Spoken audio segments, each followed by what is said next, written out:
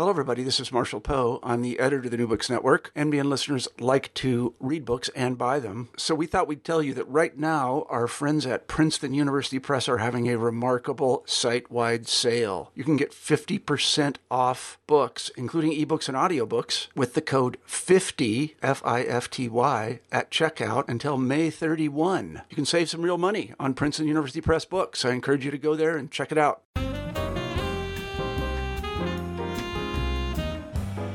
Welcome back to New Books in Asian American Studies, a podcast channel on the New Books Network. I am your host, Ian Shin. Today on our podcast, we have Lon Kurashige speaking about his book, Two Faces of Exclusion, The Untold Story of Anti-Asian Racism in the United States, published in 2016 by the University of North Carolina Press. Lon Kurashige is professor of history and spatial sciences at the University of Southern California, where his research focuses on Asian American history, the Japanese-American experience, ethnic identity politics, internment studies, and comparative ethnicity. He is the author and editor of 4 other books in addition to Two Faces. In our conversation, Lon takes us through the twists and turns of the historical debates over the exclusion and restriction of Asian immigration to the United States. I also enjoyed speaking with Lon about some of the methodological changes in the field of Asian American history, especially the possibilities of quantitative and digital history. I hope you enjoyed this interview. Hello, everybody, and welcome back to New Books in Asian American Studies, a podcast channel on the New Books Network. I'm Ian Shin, one of the hosts of the channel. Today, we're talking to Lon Kurashige about his book, Two Faces of Exclusion, The Untold History of Anti-Asian Racism in the United States, published in 2016 by the University of North Carolina Press. Lon is professor of history and spatial sciences at the University of Southern California. Lon, welcome to the show. Thanks for having me, Ian. I wonder if you could start by telling us a little bit about yourself, Lon. Well, as you mentioned, I'm a historian at USC in LA, and I grew up in LA and went to undergrad at Santa Barbara, and I discovered that I loved history, and I especially loved my own personal history. I love learning about especially Japanese-American history and the internment camps. This is a history that was denied to me or I didn't know anything about. And so I was quite angry and bitter when I learned about the internment. So that propelled me on to graduate school in Wisconsin. And Wisconsin was really, it was the first time I was away from the West Coast. And so that was really eye-opening to me. And it kind of perpetuated this anger I had about minority issues and feeling marginalized and neglected and the racism you experience. So that, I think, explains a lot of my motivation for my first book, which was on Japanese-American, the construction of Japanese-American ethnicity. And so have you found your work sort of focused on the West Coast mainly, the Midwest, or how do you think about sort of, given that you grew up, you said, in LA and also did your graduate work in Wisconsin, how do you think about the sort of geographic focus that you take in your work? Well, I think it's evolved and changed, and certainly it's been about learning about new places. I mean, growing up, even though LA is a very big city, it's still, I think, like any place, it's still very regional in focus. At least that's how I grew up. I knew a lot about LA, but didn't know much about other parts of California or the country. And so my whole experience has been one of sort of broadening my circle of familiarity. And so the Midwest was really useful for that. Before that, I was in DC working on Capitol Hill. And then I think since grad school, it's only been about internationalizing. And so it's been the sort of evolution of a kind of regional to a global mentality. It's interesting you say that because I think in some ways it tracks with some of the trends and changes we see in the field of Asian American history, especially the internationalizing and the transnationalizing of that field. I'm curious too about the fact that you worked in Washington, D.C., which, as our listeners will get a sense of when we start to talk about the book, when it comes to roll call votes and counting votes and whatnot. Perhaps there's a connection there that I didn't realize. Can you tell us a little bit about the work that you did in Washington and perhaps how that might have influenced the way that you think about the way that you do history now? Well, I think work is probably not the right term. I was interning. So this was after I graduated, but it was still part of a kind of college internship program in DC.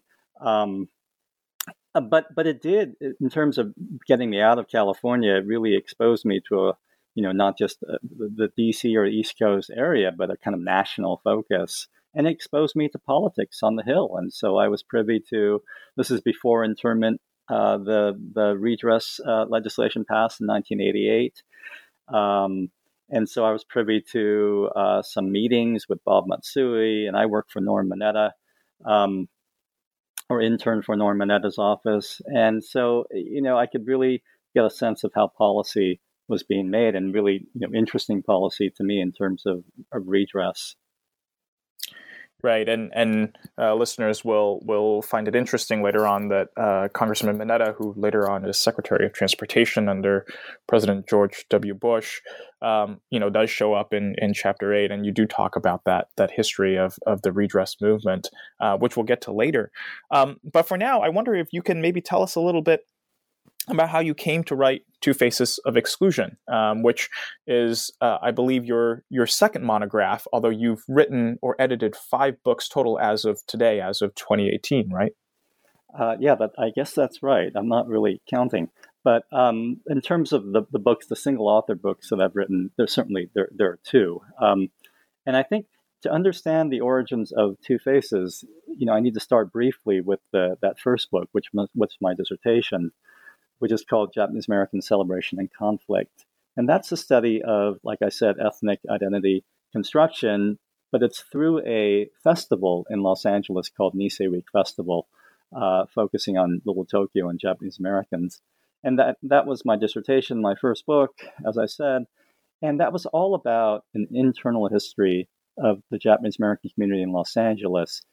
And I was interested in the diversity of voices and perspectives, and how the construction of that identity was about silencing many of these alternative voices, oftentimes coming from communists or outsiders, other types of outsiders, younger generations, and then during the war, nationalists for Japan, etc. So there's incredible diversity, which I knew growing up in Los Angeles, but didn't see it represented in the literature so much. I saw it all flattened as, here's the Japanese American perspectives, or here are the different generational changes, but I didn't see all of the diversity that I saw growing up. And so that led to that book. But that book just focused on one group, on Japanese Americans, and it really assumed that all whites were hostile, racist, or indifferent, not seeking to be non-racist or beneficial to Japanese Americans. And in the second book, I learned that whites were not all racist, and so that was kind of the initial motivation to this. I was studying this guy Chester Rowell, who becomes, if you read the book, he becomes a kind of central figure to the book, although there are many characters in the book. And he's a guy who was incredibly racist toward the Japanese in the early 20th century, and then changes. He morphs in the 20s to becoming an incredible advocate for the Japanese and for other civil rights issues of the day.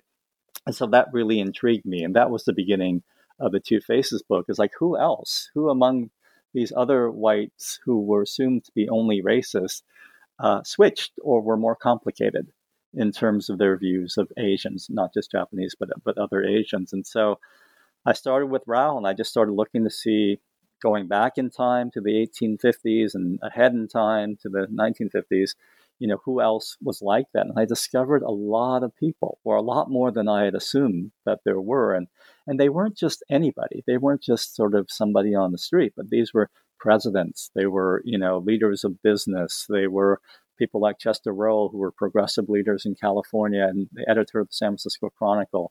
And so I thought, wow, there's a real story here of these sort of more egalitarian whites, or at least more sympathetic or less discriminatory whites when it came to Asian American political issues. Then I faced a kind of, a situation where I had to think about, okay, do I write a book just on them? And that's where my initial inclination was. But then when I started putting together their story, I realized, well, I can't really explain their story without connecting it with all of the whites who were racist.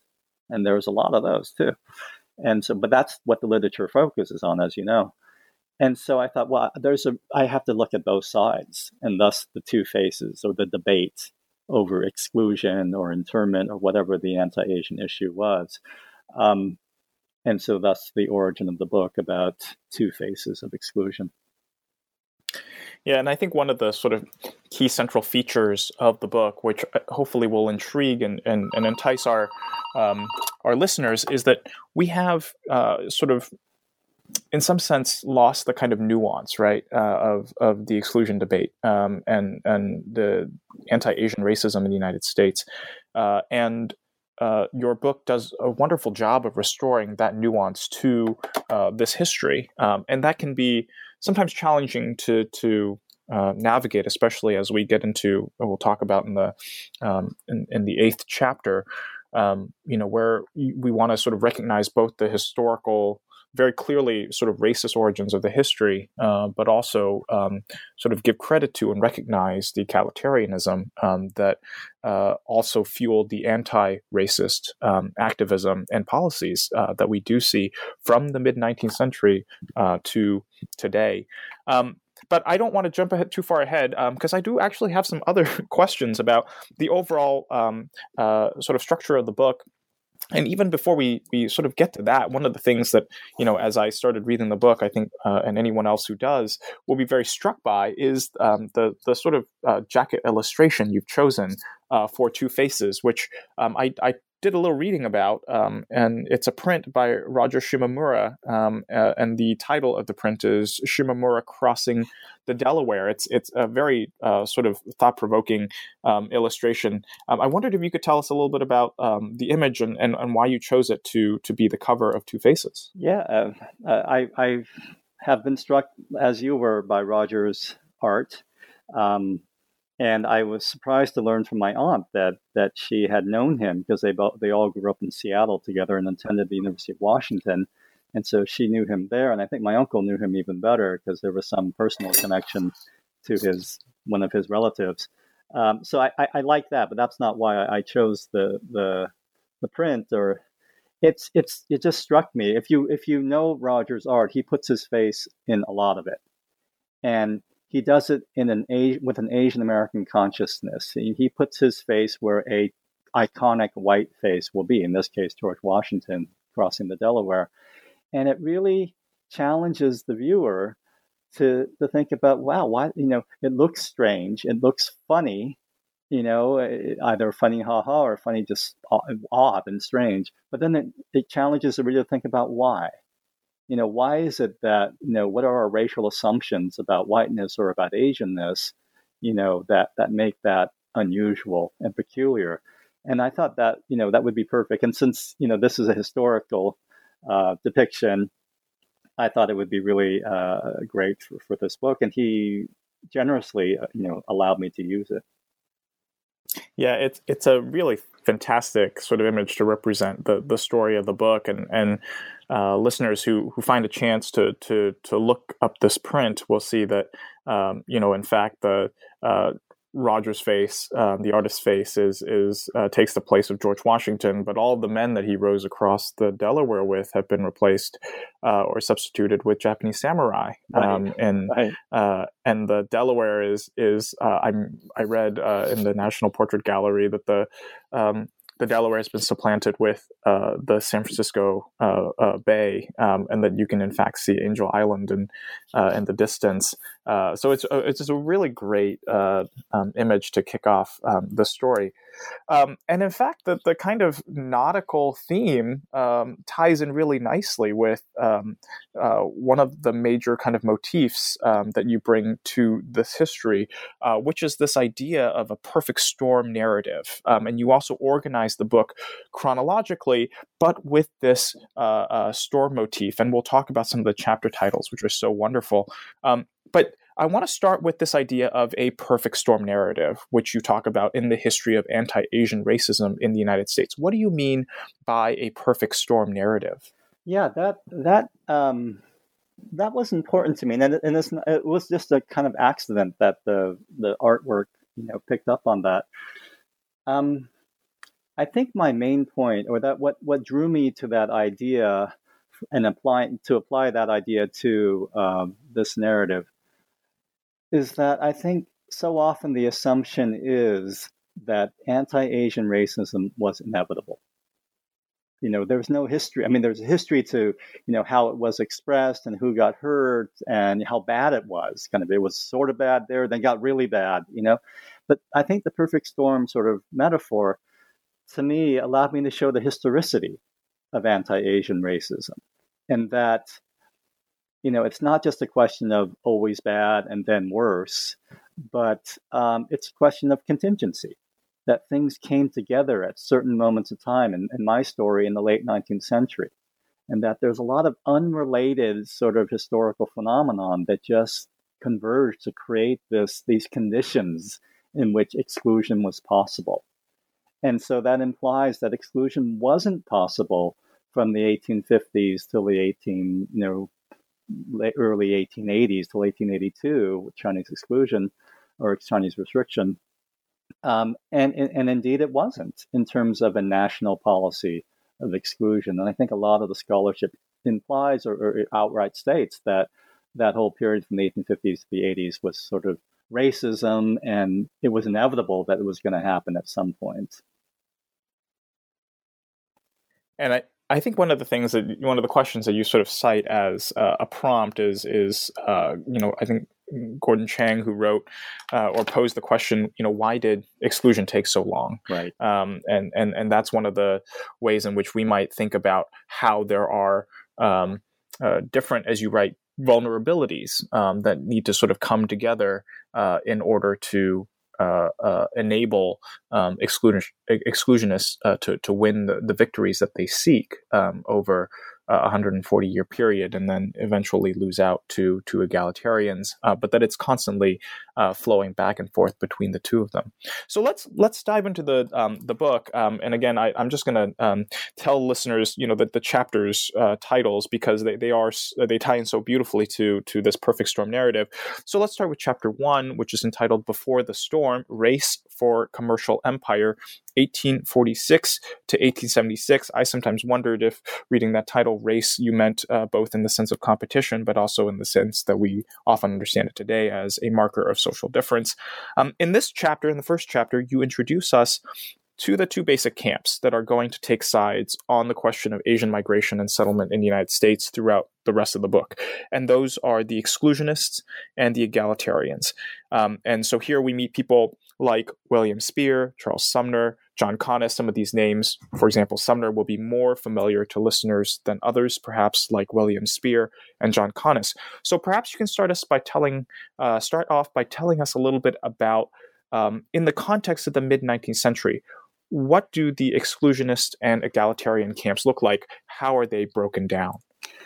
Okay, but I think before I get into chapter 1, one part of the book that I think a lot of your listeners and historians in general are curious about is the term you've been using without sort of commenting on it, and that is egalitarian. Maybe it struck you as odd. It strikes a lot of people as odd, and I have to say I thought really deeply and long about whether to use that term egalitarian, because in these days it means somebody who's just perfect in a way, right? Who's beyond any kind of racial prejudice or any sort of bias at all, and has this sort of wonderful understanding of equality across everybody, not just race, but class, gender, sexual, whatever. To be egalitarian is sort of like to be incredibly the most noble person. Maybe the Dalai Lama is egalitarian today or something. It's kind of an ideal form where very few people reach. And the people I'm talking about, like the ones you mentioned, whether it's Speer or Conness, or who I'd want to focus on in chapter 1 is William Seward, because he's really the main character in that chapter, or Anson Burlingame. They were hardly perfect people, when it came to race or class or sexuality or gender, any of those things. And so a lot of my critics will say, well, why even use the word egalitarian? They were all still had racial biases. They were white men in the 19th century, right? And so I totally concede that. I mean, that's absolutely true. But I think by egalitarian, first of all, I want to use a historically specific term of what does egalitarianism mean in the 19th century versus the early 20th century, and how that idea changes with the changes in this whole exclusion debate that I talk about. But also part of it was I wanted to shed light on what do we mean by exclusionists, because that's the other side. That's the two faces, right? That's the other face. And I think so often we accept an assumption that exclusionists just means they're racist, right? And in many ways, to a certain extent, all whites in America were exclusionists or were biased in some ways. And I want to show how that term is inadequate as well. I mean, there's no perfect term here, but I think exclusionist is not historically specific. It has a sort of essentialist understandings or assumptions about, in this case, whites, they're all this way, et cetera. And I think a lot of literature picks up on those types of essentialist assumptions. And so I thought, well, why not use egalitarian as an imperfect term? Because exclusionist is just as imperfect, but to make sure as best I can in the introduction and throughout to show that what I mean by exclusionist and what I mean by egalitarian. And that's why in the introduction there is a lot of sort of ink spilled about what I mean by egalitarian. And I don't know if people are going to agree with me in terms of how I'm using it, but at least I do try to explain that term with nuance. Okay, and so now on chapter 1, and so I really think that, as I said, William Seward is the main character here. It starts with him, in terms of kind of anecdote about him and how you mentioned Gordon Chang. Both Gordon and I talk about people like Seward and others who had this incredible, global vision or Pacific vision in the 1840s and even earlier. Even Jefferson and so forth saw Asia, China in particular, as a means for developing the U.S. economically to surpass Britain, which was, at the time in the late 17th century, early 18th century, was by far the superior power, economically, militarily, everything to the U.S., right?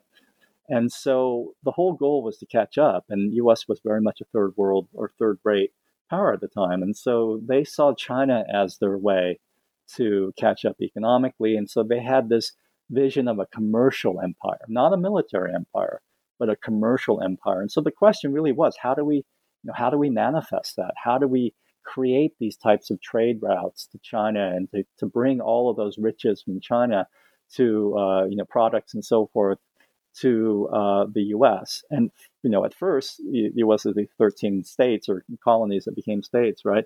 First, you had to get to the Pacific coast, right? And so this chapter is all about how does the U.S. get to the Pacific coast, and how does that whole dream of Asia, step by step, come to be more of a reality. And so it starts with Seward's sort of grandiose visions of, at one point, in the 1840s, when he's a senator, U.S. senator from New York, his visions, his dreams, really, about this trans-Pacific sort of connection. And key to those dreams, he was very aware, was immigration, because there were no people in the West, in terms of large numbers of workers who can really develop, who can build the bridges and the harbors and man the factories, et cetera, that you needed, that you would see on the East Coast with the Irish and the Germans and all of the immigrants flooding into the country in the 1840s and 50s. So he had these dreams, but he had a key part of it was Chinese immigration. And he had no problems with millions of Chinese coming in, because he put development and commercial empire and surpassing Britain, or at least competing with Britain, ahead of any notion of racial difference. In fact, he thought, the Chinese were just as capable. They were just, developmentally behind because of the, particularities of Asian history. But he didn't think racially they were inferior at all. So it starts with that vision. And then the chapter ends with Seward going on a trip after Seward becomes Lincoln's Secretary of State, during the Civil War, Lincoln administration. And his whole he's there at the time when the Republicans create the Transcontinental Railroad. The Congress passes legislation to pay for the Transcontinental Railroad. That's in some ways, he claims that's all part of this sort of filling out the vision of this commercial empire of the Pacific. He's mostly known, by people today for, buying Alaska, Seward's Folly, right? There's Seward, Alaska. But that's, again, whether it's folly or not, that was all part of the vision of getting to the West Coast and creating these, the fur trade the fur trade, but also whaling was really big. And so Alaska was a very commercially important place for Pacific economic, commercial empire. So Seward is a key person. And at the end of the chapter, after he retires from Secretary of State and from politics, towards the end of his life, he goes on a tour and he goes to Asia and he takes the Transcontinental Railroad across, to San Francisco, stays in San Francisco and takes the Pacific Steamship, the company line that, he was Secretary of State when he was in Congress, the U.S., when he was Secretary of State, the U.S. Congress creates a contract with the Pacific Mail Steamship Company in San Francisco. It's a semi-private company. And then they are the key American commercial shipping link to China and Japan. And so he travels on that ship and he sees all of the merchandise going from America to China. He sees Chinese immigrants going home. He sees missionaries going abroad to Asia, military Asiatic Squadron, the U.S. Navy, to Asia. And this is all, to some extent, he had a hand in all of this coming to be by the early 1870s. But it was just a pipe dream in the 1840s. So that's what this chapter is really about. And at the core of this is, as I said, was this notion of immigration, right? And that Chinese immigration was completely not just okay, it was welcomed. It was welcomed by the U.S. So there's a very important treaty between the U.S. and China called the Burlingame Treaty, 1868. And Seward is Secretary of State at the time, and he's very close with Anson Burlingame, who's American, who's representing China, though. He used to be a House of Representatives from Massachusetts, used to be a congressman from Massachusetts, who's a radical Republican, sympathetic, same with Seward. And so he had that same vision of commercial empire. And so in that treaty, what's really key about the Burlingame Treaty was it allows Chinese immigration to the U.S. on the same terms as any immigrants coming to the U.S. Anyway, it's a very liberal treaty when it comes to U.S.-Chinese relations, especially when it comes to Chinese immigration. So that's the constant theme about the exclusion debate, this larger context of commercial empire, but how Chinese immigration was open and welcome. That brings us beautifully to actually the second chapter then, which we begin to see, as the title suggests, the first downpour about Chinese immigrants and Gilded Age politics from 1876 to 1882. Folks who are familiar with U.S. history will obviously pick up on the connections to the end of Reconstruction and the enactment of the Chinese Exclusion Act. This chapter for me was really exciting because it proposed a new approach of looking at debates over Chinese exclusion in the 1870s and 1880s, in particular by taking stock of what you call the totality of roll call voting in Congress. And we've already alluded earlier to the sort of revision that you're trying to make in terms of understanding all the different priorities that are being sort of played up and debated around the nation during this period. What does this vote counting, especially when we break it down by region, as you do in Chapter 2, what does that vote counting tell us that's new about why Chinese exclusion happens in the 1870s and 1880s? Yeah, there's a lot of work written over the years on Chinese exclusion, on the 1882 Act. And we can debate to whether to call it exclusion or restriction. It's really restriction. It's not total ban. But none of them really relied upon roll call votes, as a crucial source. Some might mention a roll call vote here or there. And just for your listeners, I wasn't always familiar with this. A roll call vote is a vote taken in Congress about a particular, measure. It could be as simple as should we adjourn right now or later on, or should we vote before we adjourn, et cetera? Or it could be a major legislation. Usually all that's required is that somebody raises their hand and says, I'd like a roll call vote taken on this measure. And most of them, I would say it depends on the Congress, but maybe about half of them get roll call votes, maybe less than half of them. And so roll call votes are not every vote does not get a roll call vote. And all the roll call vote is it just tells you who voted for what. There were, 10 votes for no and, 150 votes for yes, and how each individual member voted. So there were some analysts who would look at some of these roll call votes on Chinese exclusion or issues related to it and then talk about, this person voted or this state voted this way or this region voted this way. But nobody really incorporated that into a systematic analysis. And there were many roll call votes involving Chinese issues or issues of Chinese exclusion. Like I said, it could be as simple as to adjourn and so forth. So I discovered that there's a database available of roll call votes. In fact, I knew about this for other factors, and this wasn't so much from working for Norm on the Hill, but this was in graduate school of Wisconsin, where one of my mentors was Alan Bogue, who was a well-known Western historian, but he was also well-known as a political historian of the U.S., who was involved in cliometrics, involved in quantitative history. And he was a founder of ICPSR, which is this big clearinghouse of quantitative data in the social sciences at the University of Michigan, which is still, going very strong, but started in the 60s. And one of the first things they did was they compiled all these quantitative votes from the congressional record, and they put them into database forms where you can use them through statistical packages. So I learned about that in graduate school. I didn't really think about it in terms of Asian American issues. I just kind of filed it away.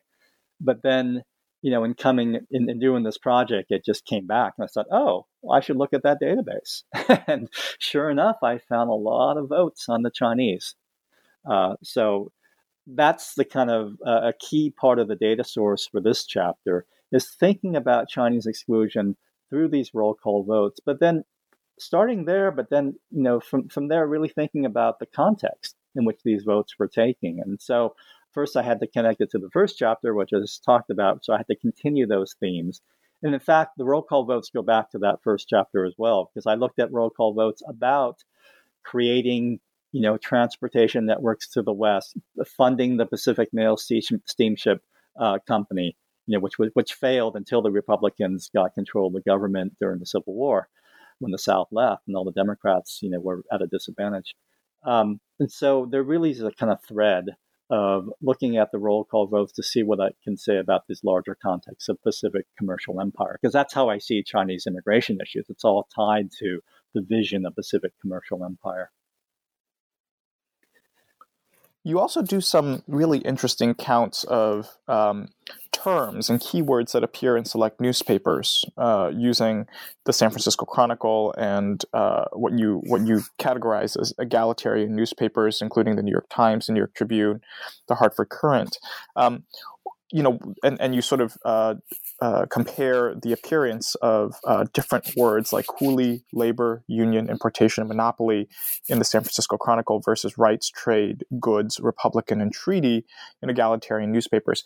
I think, folks who will read this book will sort of, again, see the quantitative history and the methodology that's, I think, distinctive compared to, it seems to me, the trend to focus more on cultural studies or cultural dimensions of Asian American history recently. And I wonder if you could just say a little bit about how you see the broader methodological shifts and or trends within our field, and what you hope to see in terms of engagement with things like these kinds of databases when it comes to the political history of exclusion.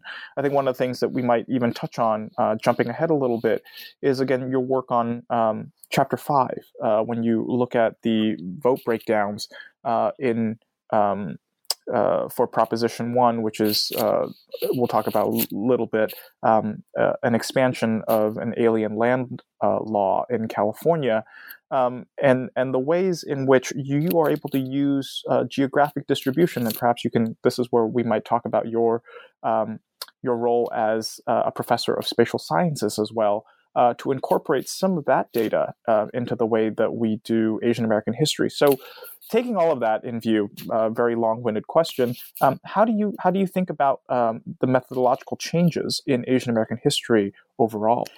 Yeah, thank you for that question. I really like to talk about methodology. And even in my first book, I've always had quantitative data in my study. That first book, as I said, was about the construction of Japanese American identity, but it was focused on a festival. So there was a kind of overlay of anthropology and cultural studies in terms of how do you analyze a festival, right? Or meanings of race and ethnicity, identity within a festival. But there was always the social history spine of the census, of data, of, counting, who's and trying to connect sociologically, who's most likely to have this discourse on identity as opposed to this discourse on identity. Those were all sort of, in some ways, I'm really, as a social historian, I'm really sort of interested in these type of sociological questions. So I continue that in this book. When it comes to methodology, I'm very inclusionist. I don't like to throw anything out. So, part of me was trained in social history. I took the cultural turn. I was in grad school at the time when, Foucault and Derrida and all the cultural studies movement happened. And I took courses in cultural studies and anthropology. I loved it. I loved all that stuff. And so I very much, in Michael Ome and Howard Wynaend's book on racial formation, so taking the cultural turn to race theory and racial, studies, that's a huge part of that first book. But at the same time, I'm just, I don't want to throw anything out. I think the temptation is that, okay, now we do discourse, and that means all the quantitative stuff is no longer. I just like to keep it all in and just mash it all together, because I just think any source that you can find, especially, in a field like Asian American history, where there's not a lot of sources all the time, why throw anything out? I like to sort of incorporate all of it, in a way that's thoughtful, to think about, okay, well, you have to handle this source a little bit differently than this kind of source. But then, once you have those precautions, how do you merge them together in a narrative? What can they tell you? What piece of the story can they provide? So I continue that, as you mentioned, in this book, with the looking at, and these days with the digitization of everything, like newspapers, right? It's so easy to get the New York Times or the Tribune or the Chronicle, all our universities subscribe to them, but I feel like they're more useful than just reading them, right? And so why not do something like that? We'll connect discourse. What's the discourse? What are the key terms used by these different regions, where the Chronicle represented the West Coast and the three other papers represent the East Coast? What discourse do they use? What key terms do they use? So rather than just reading that, you can also quantifiably count them, right? So easily, just put in search terms.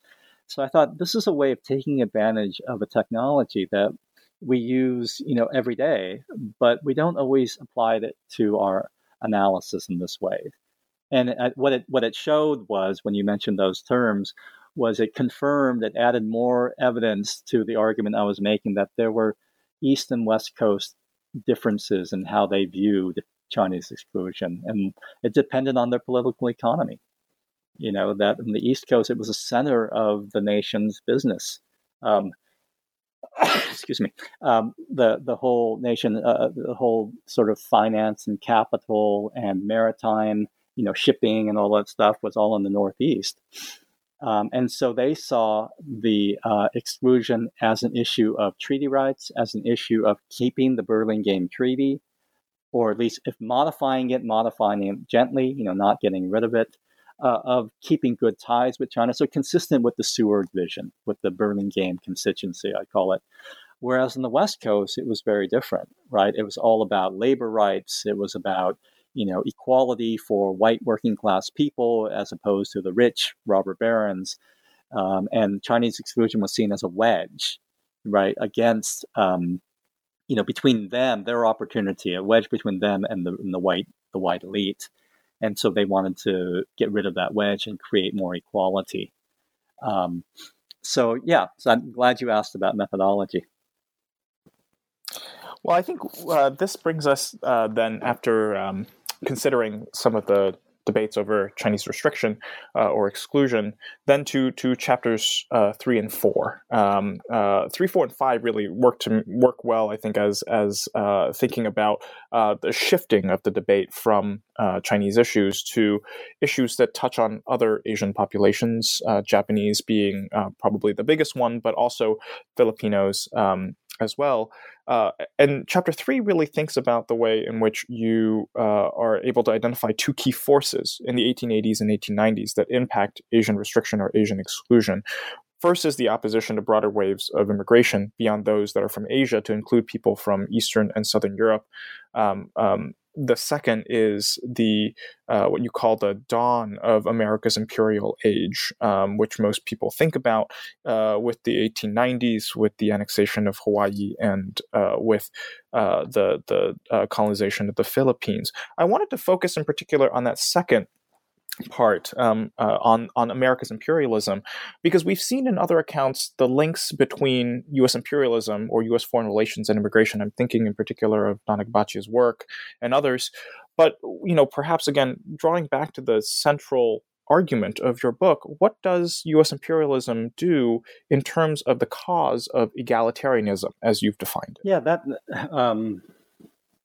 that's kind of surprises people. It surprised me, perhaps, when I researched it, because we usually just see the annexation of the Philippines as just another expression of anti-Asian racism, right? It's just consistent with all the exclusionism that's going on in the U.S., at the same time, whether it's against the Chinese or the Japanese, and then later on, certainly against the Filipinos.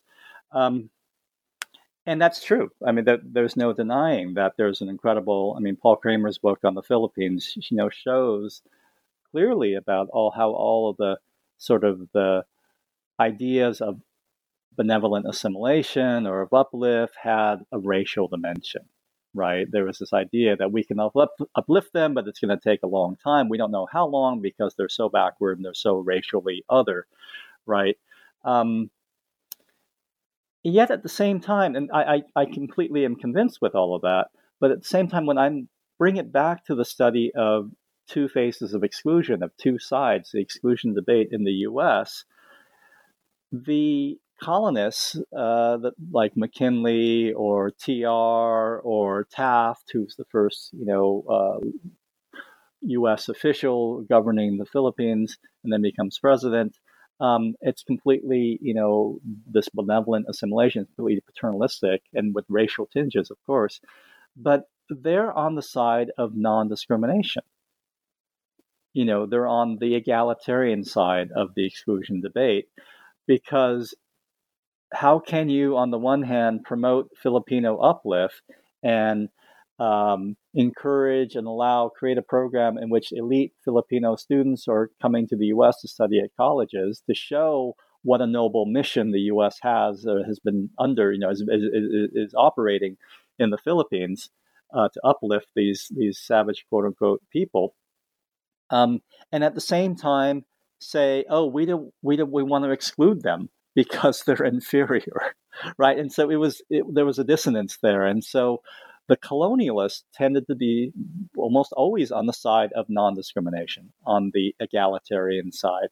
And so I see this dimension of imperialism as adding new players to this exclusion debate, supporting really the egalitarian side.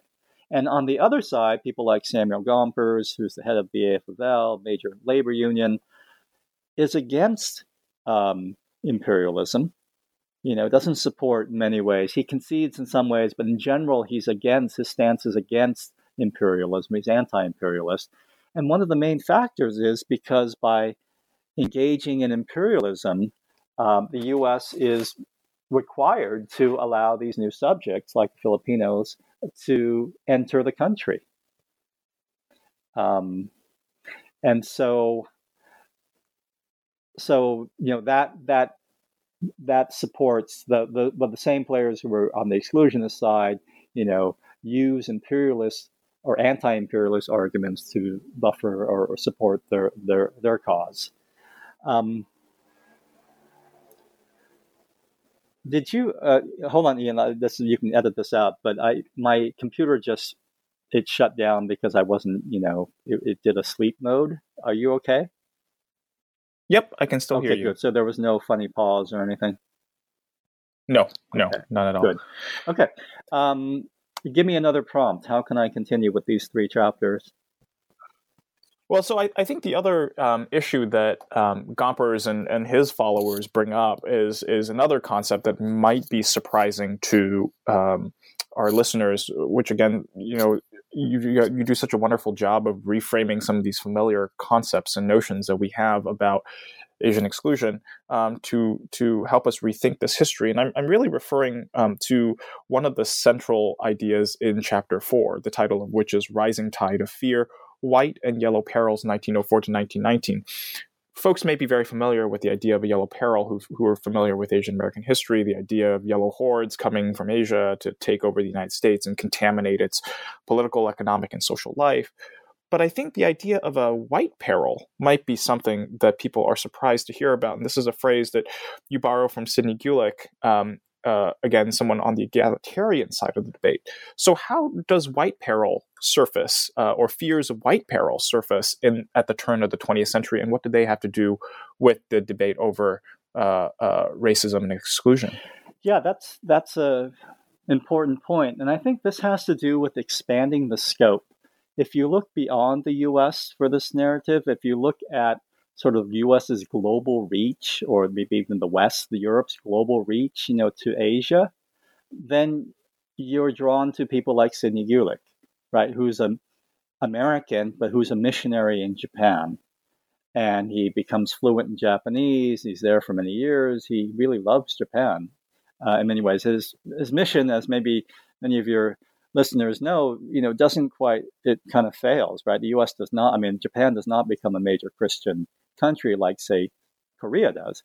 But still, a lot of these missionaries really come to respect Japanese people and Japanese culture. And so they're the leaders, or they're a very important input into or influence on the egalitarian side when Japan becomes the major subject of exclusion in the early 20th century. All the way up through the war, right, World War II. And so when you expand the narrative to include, all of Asia, then you get these perspectives and you get these concerns about, hey, wait a minute, exclusion is so humiliating to whether it's China or in this case, Japan, that we need to not discriminate because it's screwing up not just our missionary, our mission in East Asia, but it's screwing up our good political relations between the U.S. and Japan, right? The Japanese government is really humiliated and upset at any sort of mention of a kind of exclusion like that which happened with the Chinese, because Japan at the time is an imperial power. It defeats China in the 1890s, and then defeats Russia in 1904, right? And its military, its navy in particular, is top-notch. Japan is developing in so many other ways, economically, culturally, its cities, etc., is borrowing from the West, is in conversation with the West, sees itself very much as a world power. And Theodore Roosevelt, when he becomes president, very much acknowledges this, very supportive of Japan and very impressed with its civilization and fearful in many ways of a potential war. And so these are new actors, these international players like Gulick, and then even Gulick is in touch with the Japanese Foreign Ministry as well. And they're plotting is not the right word, but they're cooperating to oppose Japanese exclusion. And so that's the white peril, right, applied to the exclusion debate, is that actions, sort of arrogant, racist actions by white powers like the U.S. in Asia are a peril to some kind of Pacific cooperation, some kind of mutual development and anti-war, right? Some kind of perpetuation of peace. And so the whites need to be very careful about being overtly racist. They can't do that because Japan is now a world power. They can't do that anymore and get away with it.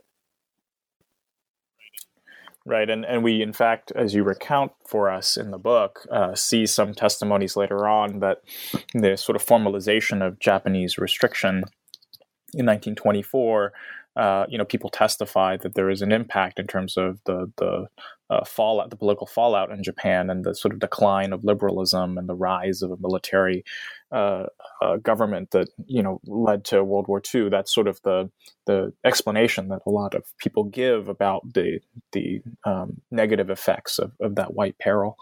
Yeah, it's not the only factor, but it is. Right.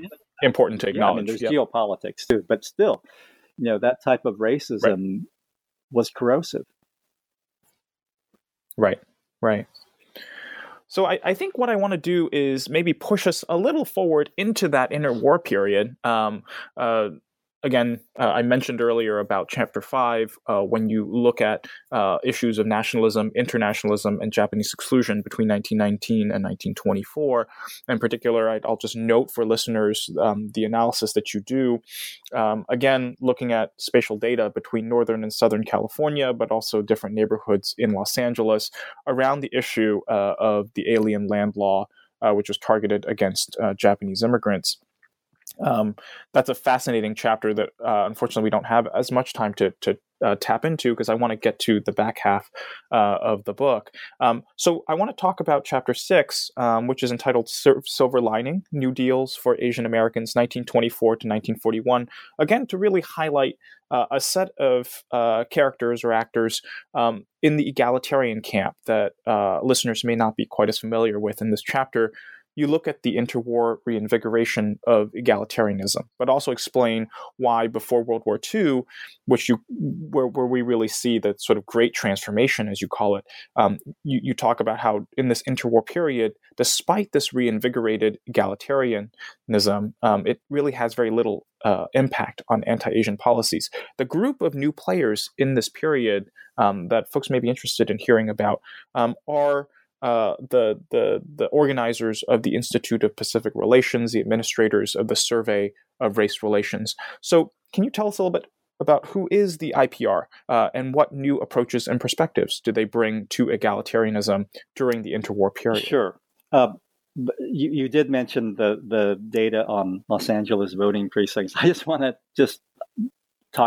mention this for a second, just how wonderful. This is another example of finding quantitative data. Please do. In this case, spatial data. Quantitative data that I spatialized through GIS software. But it was just such a lucky coincidence that voting precinct data is easy to find. You just get it from the state of California for 1920, in this case, 1920 general election. So I got that.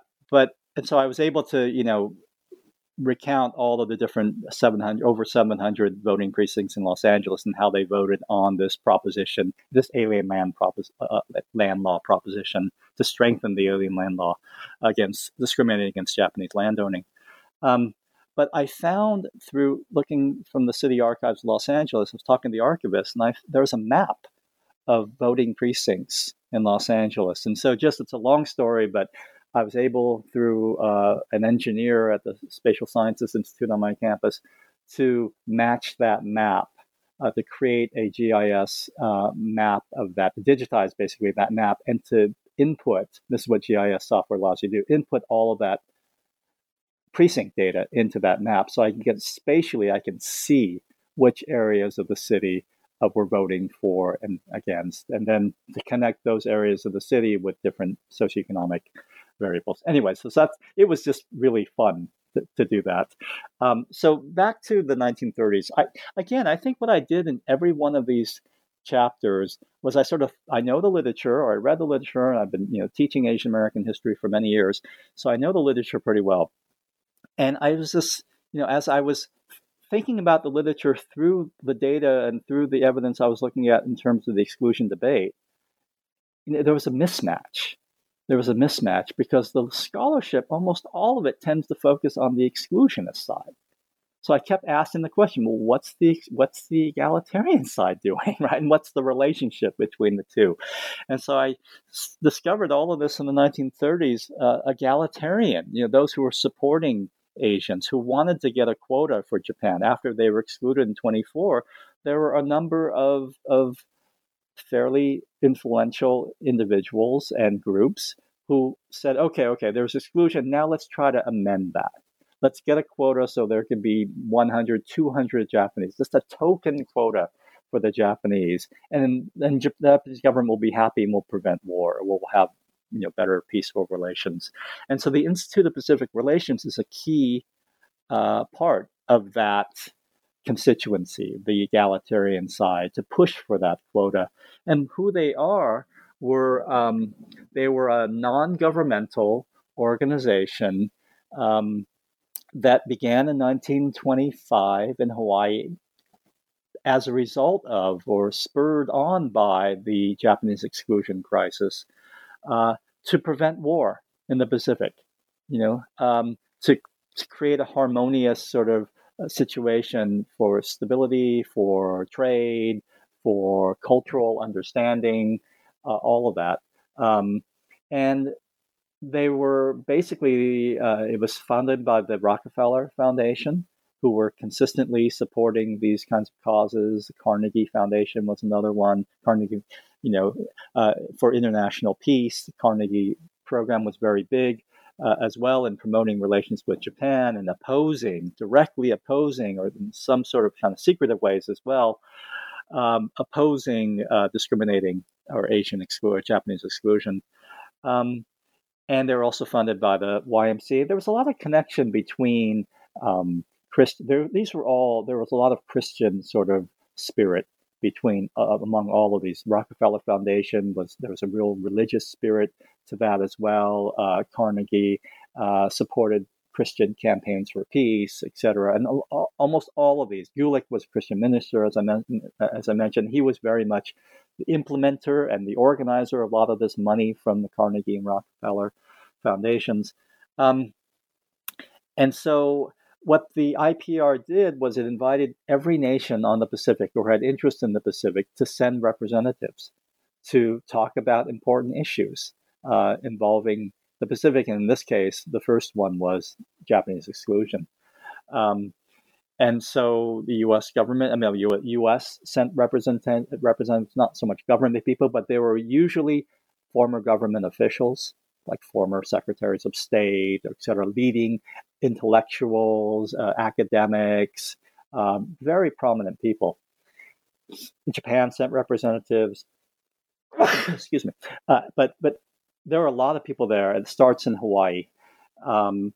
And then the IPR, and then the IPR's sort of recommendations and the kind of discussions they have are all for peace, or all on the egalitarian side. I mean, I wouldn't say every single person, because Paul Scherenberg was there, who was a labor advocate, who opposed, who was an exclusionist. And yet because he would go to the IPR and be exposed to all this, he was more nuanced and complicated in his position, at least privately.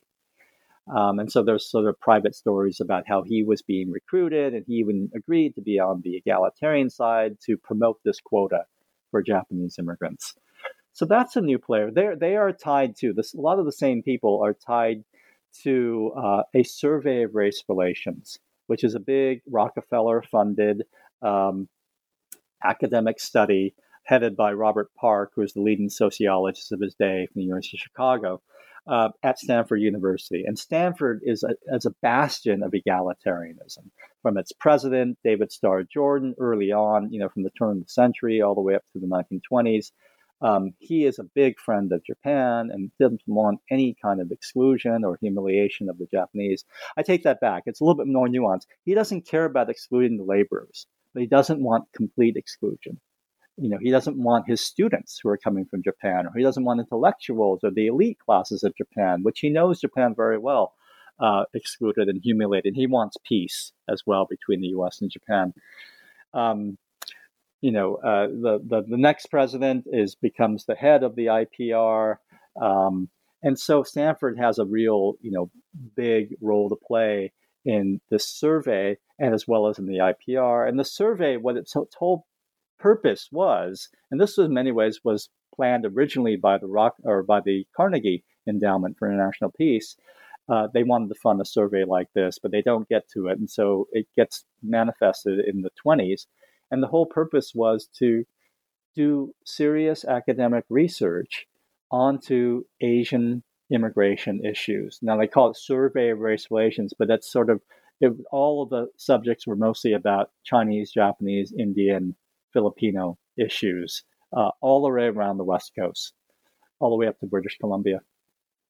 And it was Robert Parkhead, as I said, his arguments, his conclusions are very supportive of an egalitarian position. There's really not a lot of exclusionists at all in that. And so there's these new players, these survey of race relations, and then many of the managers of that survey go on to the IPR, the direct connection in Hawaii.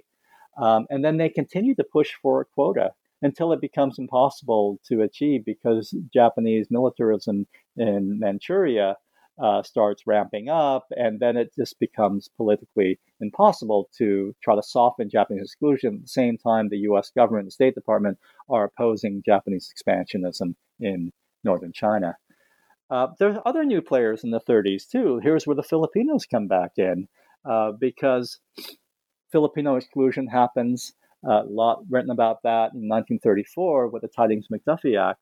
But there's a number of hearings and, before that time in which Filipino players are coming from the Philippines, Manuel Rojas, et cetera, major political leaders of, let me back up a little bit, but 1916, and from there on, the Philippines colony is becoming, the U.S. is granting it more autonomy.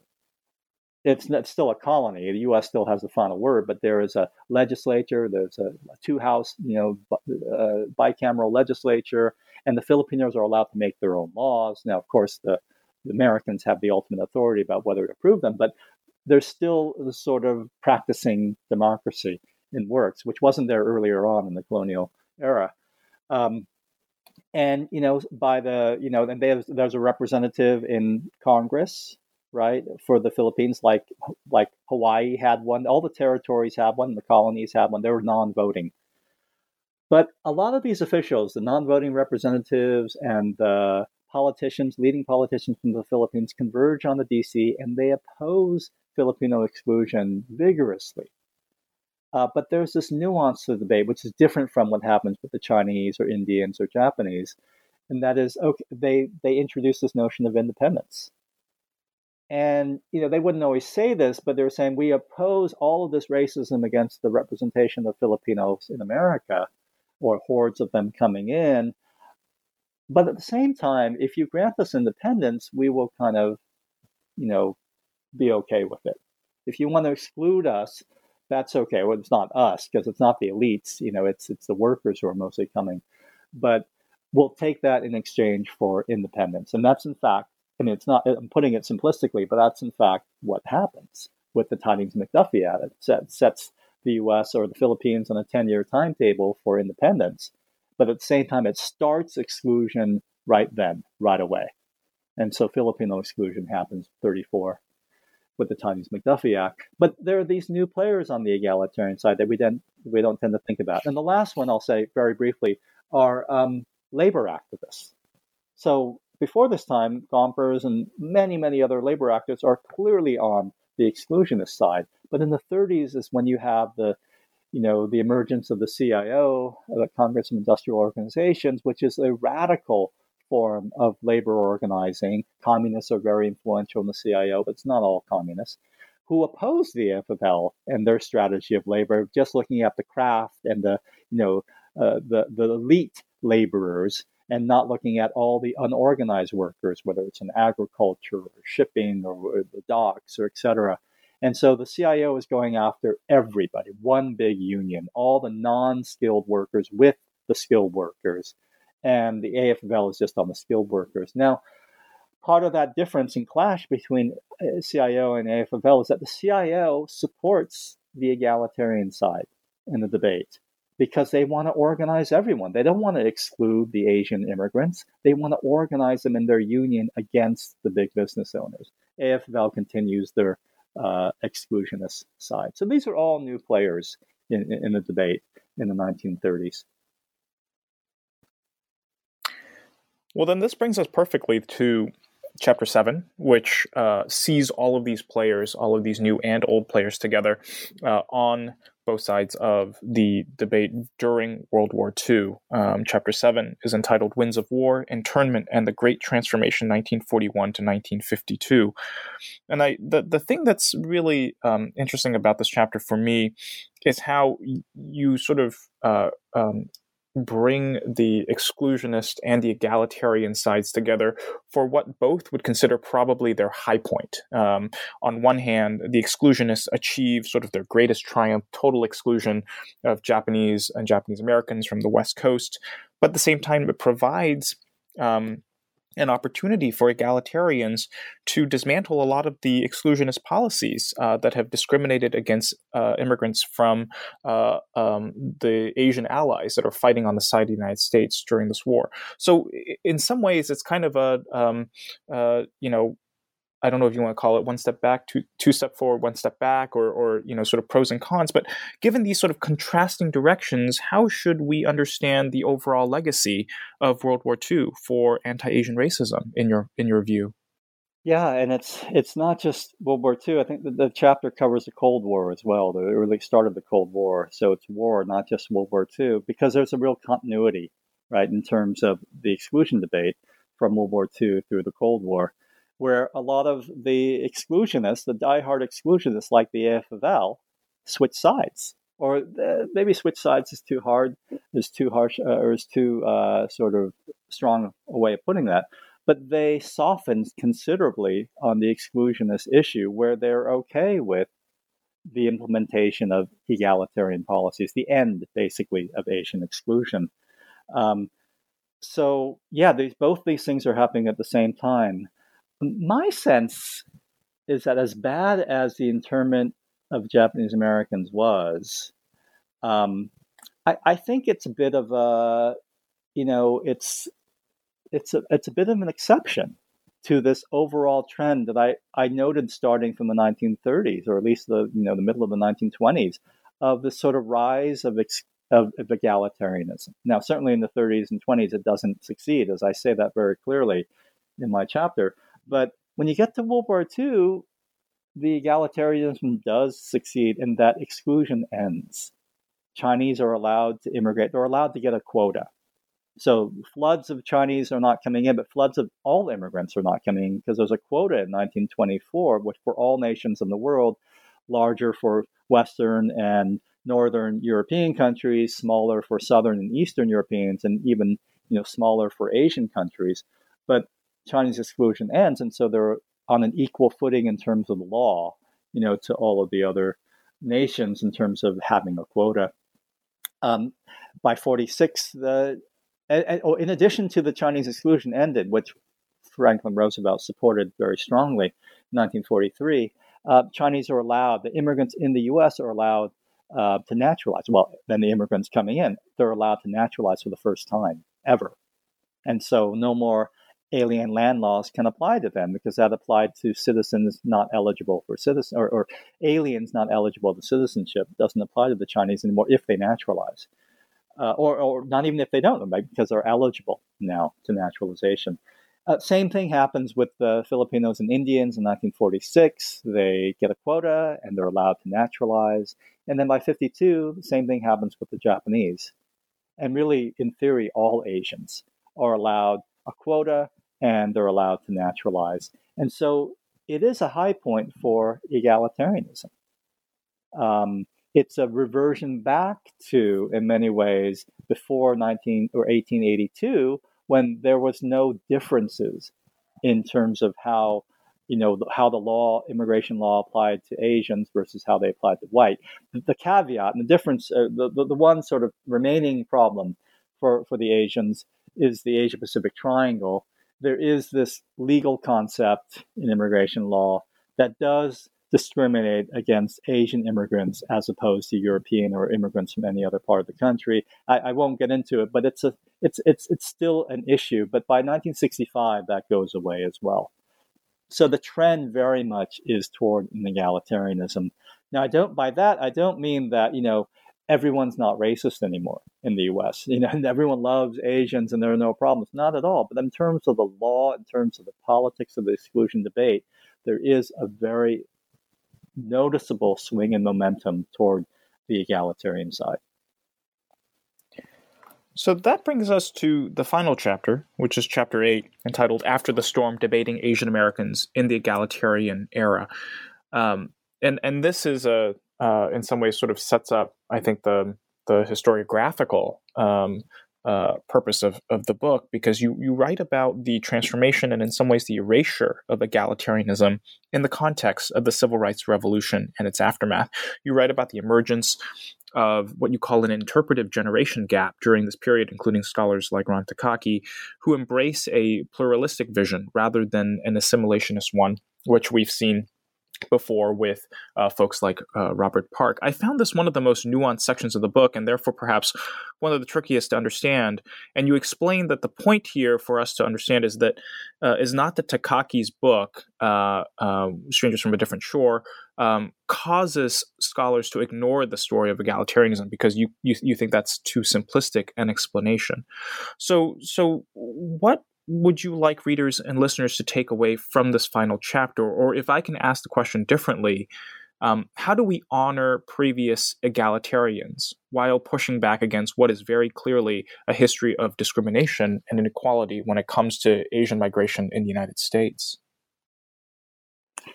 Yeah, I'm glad you noticed that. This is in some ways the hardest chapter to write, because in many ways, it seems like it would lead itself to a kind of historiography, right, of everything written since the 1970s or something, since the emergence of ethnic studies.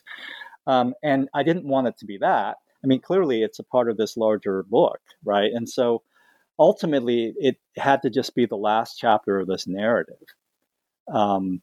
And I think what I ended up focusing on and what I was most curious about in terms of reading, of thinking about the whole prospect of how do you narrativize the exclusion debate after exclusion ends, right? So in 65, basically there's no more exclusion, right? There's that last piece, the Asia-Pacific Triangle discrimination is gone. And there's not even different quotas anymore because people make that as a case for discrimination because Asians have much smaller quotas than, say, England. That's gone in 65. Every nation in the world has the same 20,000 quota, right? I mean, and we can get into some issues about, Western Hemisphere and Eastern Hemisphere, but that doesn't really involve Asian countries and Asian peoples that much, or if at all. So really, the exclusion debate is over. And so should I just end it in 65? So I thought about doing that, but in many ways, the question came to me was not so much, the exclusion debate, do we want Asians, do we not want Asians, do we discriminate against them or not? But it was really about why don't we know about the exclusion debate? So really this chapter is about memory and how historians, in this case, they're the main focus, but also congressional committees on redress and so forth, these kinds of popular actions or public actions are important too, in terms of, the exclusion debate is over, but why don't we even know about an exclusion debate? Why is the sort of popular memory and scholarly memory of it that there was no debate? It was always about exclusionism. Maybe there are different types of exclusionism and different dimensions of exclusionism, but there was no egalitarian side. There was no real debate between that. And so that's how I read Takaki. That's how I read the redress debates and the congressional legislation, or not legislation, resolutions to apologize for, not an official apology, but what's the term? Express regret for Chinese exclusion that Judy Chu, Congresswoman Judy Chu, was involved in. So that's how I bring a lot of that in. The Asian American movement, how I bring that in as well, in that literature of early ethnic studies, and how this whole notion of the debate just becomes impossible to recognize because of the ways in which Asian American history, or the memory of Asian American history, is shaped oftentimes for political reasons. I think that's a really important point, especially in the current political environment, where we have to recognize, because of the veracity of the debate, right, that the existence of that debate at least suggests the possibility of change making and resistance and pushback, and that there is an ability to build coalitions with certainly, Asian American activists or activists within that community to speak up, as you have noted that people like Manuel Rojas do, and others, but also to recruit, ally with, and collaborate with folks like William Seward, folks like Chester Roll, after he is able to see the light, I suppose, and to bring them into that conversation as well on questions of inclusion for Asian Americans in the United States. Lon, I want to recognize that we've taken up so much of your time today, and I could talk to you, 2 or 3 times longer about the book. But one of the things that I certainly want to recognize is that this is not even your most recent work that you've published in the last year or two. You've actually published a textbook, I believe, called Global Americans, which we've also featured on the New Books Network, and more recently published an edited volume on sort of trans-Pacific histories of the United States. I wondered if you could tell us a little bit about how you see this work tying into both those books, but also the current research that you're doing, whatever that topic may be. Yeah, so I had a lot of sort of balls in the air all at the same time, and they all, I was editing three or four books all at the same time in page groups. So I was really busy a couple of years ago. I think that they all kind of merge in a way, and I usually see the Two Faces book as a kind of as the main text, because even though I devoted as much time and attention to all these other works, this was. This, in some ways, was more of my baby, because it was a single author monograph, and so I think Two Faces has a textbook feel to it, and that's intentional.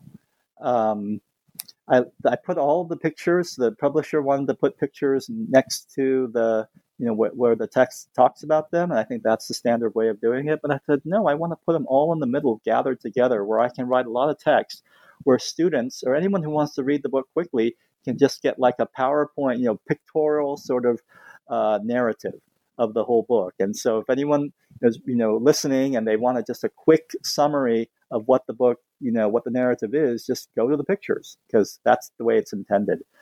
I think a lot of that came from my textbook writing, just thinking about how you can create summaries, create sort of handrails for readers to get through a lot of information quickly, or at least on the first pass, and then maybe go back and read it more carefully for the nuance and the detail. At the same time, you didn't mention this, but I had a second edition of my Major Problems textbook that I did with Alice Yang, Santa Cruz.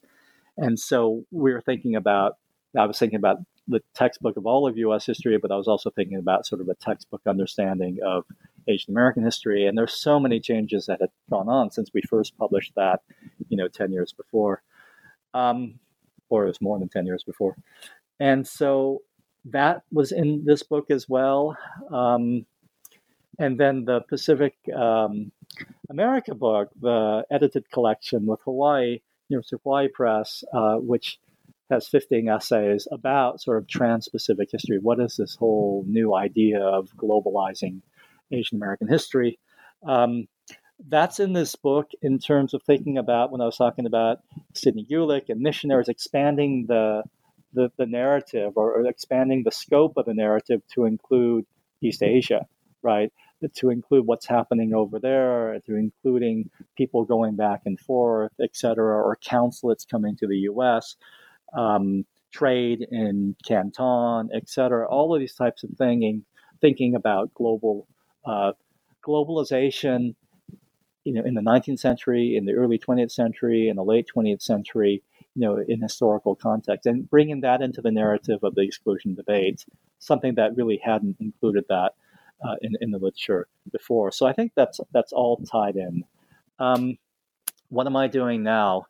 I've got a lot of things going on, but I think what I'll talk about is, going back to this quantitative side of me, is I'm interested in the kind of ethnic and racial history of California as an example of sort of a place where you have lots of Asians, but also you have lots of other immigrant and ethnic groups, and sort of thinking about the larger how ethnicity plays a role in all of these groups, right? And how it shapes all these groups. And why is it that some groups get discriminated against and some groups don't? What impact does those discriminations have on the different? How can you follow that through the generations or through the, as well as the regions? What difference does region make in terms of thinking about ethnicity? And the one thing I'm able to do, I'm using census data, is I'm able to look at European groups and not just to say, oh, Blacks, Asians, and then different Asians and then different Latinos, but and then whites, but to break down the whites to Germans, Norwegians, Poles, Hungarians. Jews are hard because they're all over the place, but in some sense there is a variable in the census where it's language, so you can look at Hebrew, at least some of the Hebrew-speaking Jews. But to be able to sort of chart maybe 20, 25 different ethnic groups, and over time from the 19th century through the 20th century, and to look at sort of social trajectories, economic trajectories, segregation indices, to look at the impact of internment on the Japanese, ethnic economies.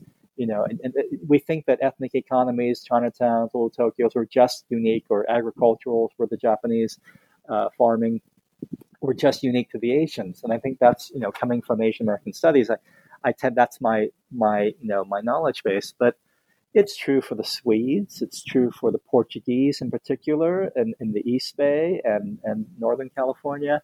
And so I'm interested in doing kind of comparisons. How is it, how do these form? What do they do? Are there different sort of levels of discrimination that are faced? If so, why? And I should add one more thing. I'm interested in Hawaii, too. So yes, California, but Hawaii, too, is another one of these multi-ethnic, multiracial places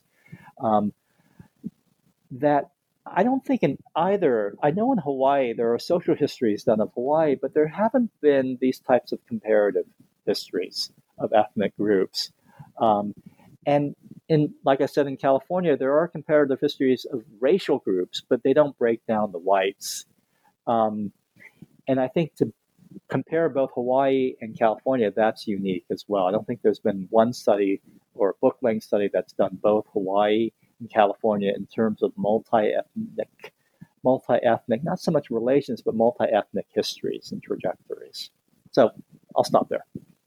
Well, Lon, that sounds like a great project, and I hope that maybe in the future we'll be able to get you back to talk about that, and certainly ties in nicely with, I think, one of the key conclusions you make at the end of Two Faces, which is to think about how Asian American issues connect with broader histories of public policies, and in this case, as you talk about with your future projects, social relations as well. So I want to thank you for being on the show today. I really enjoyed our conversation and really enjoyed getting to read the book. Thank you so much again.